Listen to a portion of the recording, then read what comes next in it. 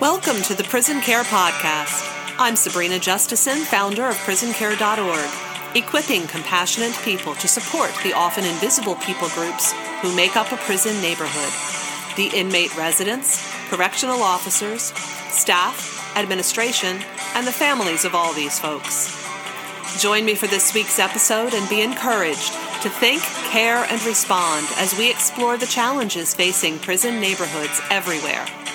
Let's support positive prison culture from the outside, because everyone on the inside matters.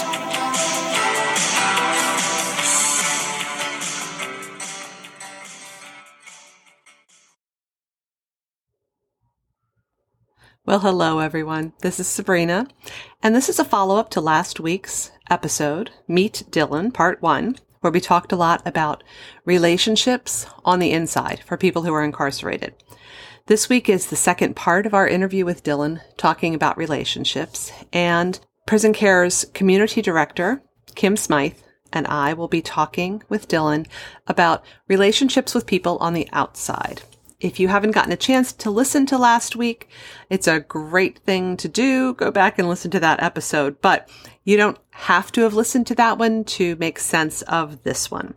So in particular, if you have thought about becoming a pen pal encourager with someone who is incarcerated, this episode is going to help you avoid some pitfalls, and it's going to give you some confidence for starting that relationship, starting that friendship with someone on the inside. So we are going to jump right in on the phone with Dylan. So what about relationships with people on the outside?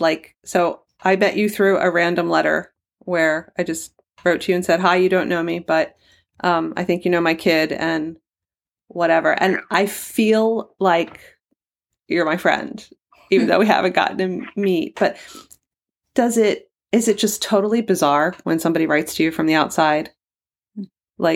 What's that like? At first, it was pretty weird, because when that happened, we were in different units at the time, so that's when they started separating us. I was one of the first people to get sick and get moved during the pandemic, and so I spent 5 months in this tiny, quarantine pod locked down in my cell. Mm-hmm. And it was November of that year, I think, that I started getting stuff. Okay. And I wasn't around Jay or anything, so I was I think these are the people from where he's from, but I don't know. I had to throw rocks at his window to get his attention at Yard one day. And eventually, got to ask him and stuff, and then we started talking about prison care and all of that, and kind of your guys' goals and plans for the future. But at first, just the influx of cards and letters from all these random people was very overwhelming, and I'm not super inclined to throw myself into things. So I felt bad for not responding most of the time, but I didn't know what to say. Sure. And I didn't know, I just didn't know anyone. Yes. Let me pick your brain a little bit about that, because this is super helpful information for me that I can't get anywhere else but from you. So what can we do different on the outside that makes it not overwhelming and that makes people not feel bad for not responding? Because at Prison Care, we tell people, don't assume you're going to get a response. It's absolutely okay if people don't want to reply, and you can still know that you are letting somebody know that you're thinking about them, that they're not forgotten, and that you care what happens in their lives just because they're worth caring about, because they're a person, and every person is worth caring about. But what kind of wording or what kind of approach would make it less overwhelming? Because we don't want to overwhelm people. Was it too many different people at once? At first, yeah. Okay. So it's trickled off, obviously. So it's very occasional now, which is manageable as far as responding and stuff. And don't get me wrong, it was great to get mail and get all of those cards and letters. I don't know. The few times I've gotten like postcards and stuff with pictures and short messages, that was probably the easiest to receive and like not be overwhelmed by. Right. But at the time, there's not much substance to that. Mm-hmm. So I have to say, I don't know if you ever got these, but I was trying to figure out, it was really awkward for me the first time I wrote to you. I was like, I don't know what to say. And so I think when I sent it, it was probably close to Christmas time. And I made like these little stars or something that I linked together. I was trying to figure out how to send you guys decorations. You probably got them like in March, if ever. The trees. I still have those. Look really nice. Yeah, it's weird on both sides, isn't it? The not being connected is so bad for people. The being cut off and isolated, and yet making connections is clunky and awkward, and I want to get better at it. Yeah, it's hard to know. At least for me, it's hard to like relate, especially being so young and getting incarcerated so young. I don't always know. I didn't really have time to form like good relationships to begin with, and I didn't really have the skills to do that. So I've had to figure it out in here. But there's a different set of rules, so it's still when I'm trying to form relationships with people on the outside, it's like I don't know anything. It's super awkward, and it's gotten better over time, but I don't know what to say to people, and it's not that I don't appreciate when people are reaching out. It's that like I go to write back and I literally have nothing to say. Right. So I think that's more the challenge for most of us than anything else is we don't want to complain about what's going on, because that's not very positive and not even necessarily where our mindset is. But we don't have any real events going on or anything to really talk about without potentially making someone uncomfortable. Does it help if people ask you specific questions, like dumb getting to know you speed dating questions? Okay, Italian food or Mexican? What's your favorite? Like dumb questions like that. Does that take some of the pressure off, or does that just feel so pointless that you're like, why are you asking me that? Who cares? Yeah, I think those are good icebreakers. It's kind of funny. It's not important in any way. And this is, I can't speak for everyone, but I think that's a good route to go. When it's a pretty common thing in here to people will set each other up with their friends on the street, or and so that, and I don't mean to liken this to the same thing, but there's often play 20 questions or do stuff like that to kind of break the ice and get past that. But at the same time, situations are a little bit closer. Right. Because they either have a relative in prison or they've been around it. But yeah, playing doing that kind of really light questioning is probably a great way to do it. Yeah. Right.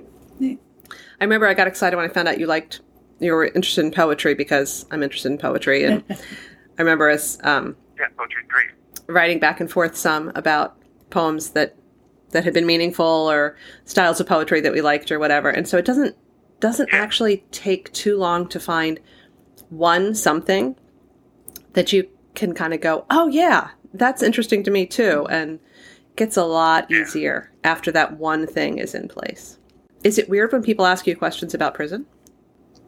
No. I kind of wish it would happen more. Okay. Because it's we're in our own little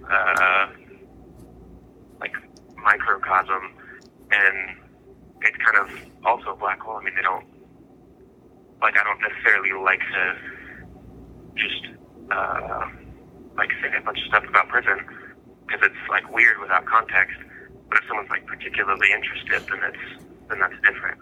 See, that's fascinating. That is fascinating because so many people who have said, I've been thinking about becoming a pen pal, but I'm afraid I'm going to ask something that's going to make them feel like I'm visiting the zoo and I'm looking on the inside, you know? Or I'm prying, like I'm getting too personal.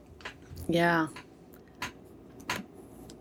Yeah, I think, I only have, the only people on the outside I really talk to from before that I knew before, is my parents and one friend of mine. And they've, haven't been touched by the justice system at all, really. Sometimes we'll get on conversations where I'm talking about things that have happened in here, like stories have happened, or like the way our little society works sometimes, and I can hear it in their voice and just how shocked they are sometimes about the way we. Because we really are our own society. We have our own economy. We have our own codes of conduct and stuff like that that aren't put upon us by the state. They just kind of morph and evolve on their own. Yeah. And it's completely forced. So I can see why someone would not want to look at it like that, not want to come across as just a visitor looking in, creeping in on our lives. But I don't think people would really take it like that. I think we're all aware of how it is and how little knowledge people have about what goes on. That's really helpful. Thank you for that. And I'm definitely going to find some way to put that into resources that make it easier for people to get started who are feeling like, I want to know stuff, but I don't want to sound like a creep for being curious. But you're right. It is a microcosm. It is your own society, and it doesn't work like it does on the outside. And until I had a son who was incarcerated, I didn't have a clue. So, I've had to learn, and you guys have been the only ones to educate me because you're living there, you know? Okay. So when it comes to relationships inside, what makes a good friend in a prison? Is it different than on the outside, or? I think the same, basic, standards you would look for, are similar. Of course, you look for people with similar interests and stuff. But it's really, I don't know. My experience is a little bit different, I think, because I haven't done the, I don't really know how to say this, I'm not hooked up with anyone, or anything like that. So people on that kind of end of the spectrum that have friends more based on racial divides or, let's say, extracurricular interests. I think that works much differently. Yeah. For me, it's more of I hate to say it like this, but a regular guy. I wasn't living a crime-filled lifestyle before I came to prison. Right. It's pretty much the same. I just want someone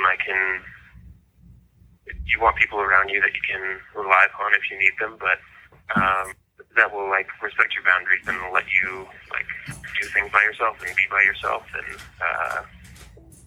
have your own stuff. Because it's easy to find people who will hang around you and be friends with you for stuff. And it's not spoken or anything, but they just use you for things. So finding that balance of we're all able to help each other out if we need it, but we respect each other enough to have that boundary. And yeah, but it's mostly the same. I mean, my closest friends in here, we all do music. We all like work out together sometimes, but we all go off and do our own thing and have our own like other friends also. And that's important because it's easy to get into a bubble and just like be around the same couple people for years. You could do that, you know, your whole time and not even really blink. And that's not healthy either. Mm-hmm. Mm-hmm. That's really wise. Mm-hmm. What's something that you wish more people on the outside who have loved ones who are incarcerated, what's one thing that you wish people on the outside knew or understood better? That's a big one. Yeah. I guess. If you don't have an answer, that's okay too. Well, there's a couple things, I guess, but the biggest and the closest to me, I guess, the one that I struggle with the most, and it affects the people that I talk to, is like I go dark sometimes, and I don't really talk to anyone, and I isolate, and it's not necessarily like the best thing, but like sometimes I just need some time, and I just need to like kind of stay in here for a while, because I don't know what to say or have anything to say outside of this, outside of being here, and that I need that sometimes. So if I don't, but for other people, if they don't hear from their loved ones for a little while, it might not be anything bad. It might not be them trying to, you know, ice their family out or anything. They might just need some time, because I know I do. Makes a lot of sense. Mm-hmm. Yeah. There's a moms group that I'm a part of on Facebook of moms with sons who are in prison. And a lot of them talk about they need a phone call every day to know that their kid is okay. And I understand the fear that you have to battle that your kid is not okay. But I also don't think I would want that kind of pressure on Jay to feel like he has to check in with me every day and reassure me that he's okay. I would rather he was putting his energy into being okay than into reassuring me that he's okay. You know? I have a complicated relationship with my parents sometimes. And I call them once a week, usually. But sometimes I've got to let a week or two slip by, especially lately, but I know it probably makes them a little bit uncomfortable, but it's got to be what it's got to be. We got to trust people to make the right decisions for themselves and be okay on their own. Mm-hmm. Yeah. Yeah. And that's hard in a place where it's so easy to not be okay and for no one to know about it. Yeah. An awful lot of the responsibility just falls on you when you're in prison, right? You don't know when you're going to have access to healthy support. And so you have to dig deep and find it within yourself an awful lot of the time, don't you? I mean, it was coming to prison from this sounds a little messed up, but it was good for me. Of course, I hate that what happened, but it forced me to kind of take control of myself, and you know, I had a lot of mental health issues as a teenager. I mean, my whole life, but coming here forced me to get a handle on myself and be able to make healthy decisions for myself, because there's no other choice. The only other choice is to just kind of lay back and let things happen to you, and that's not who I am anymore. So I know that if I want to be okay, I'm going to be the one that, makes that happen.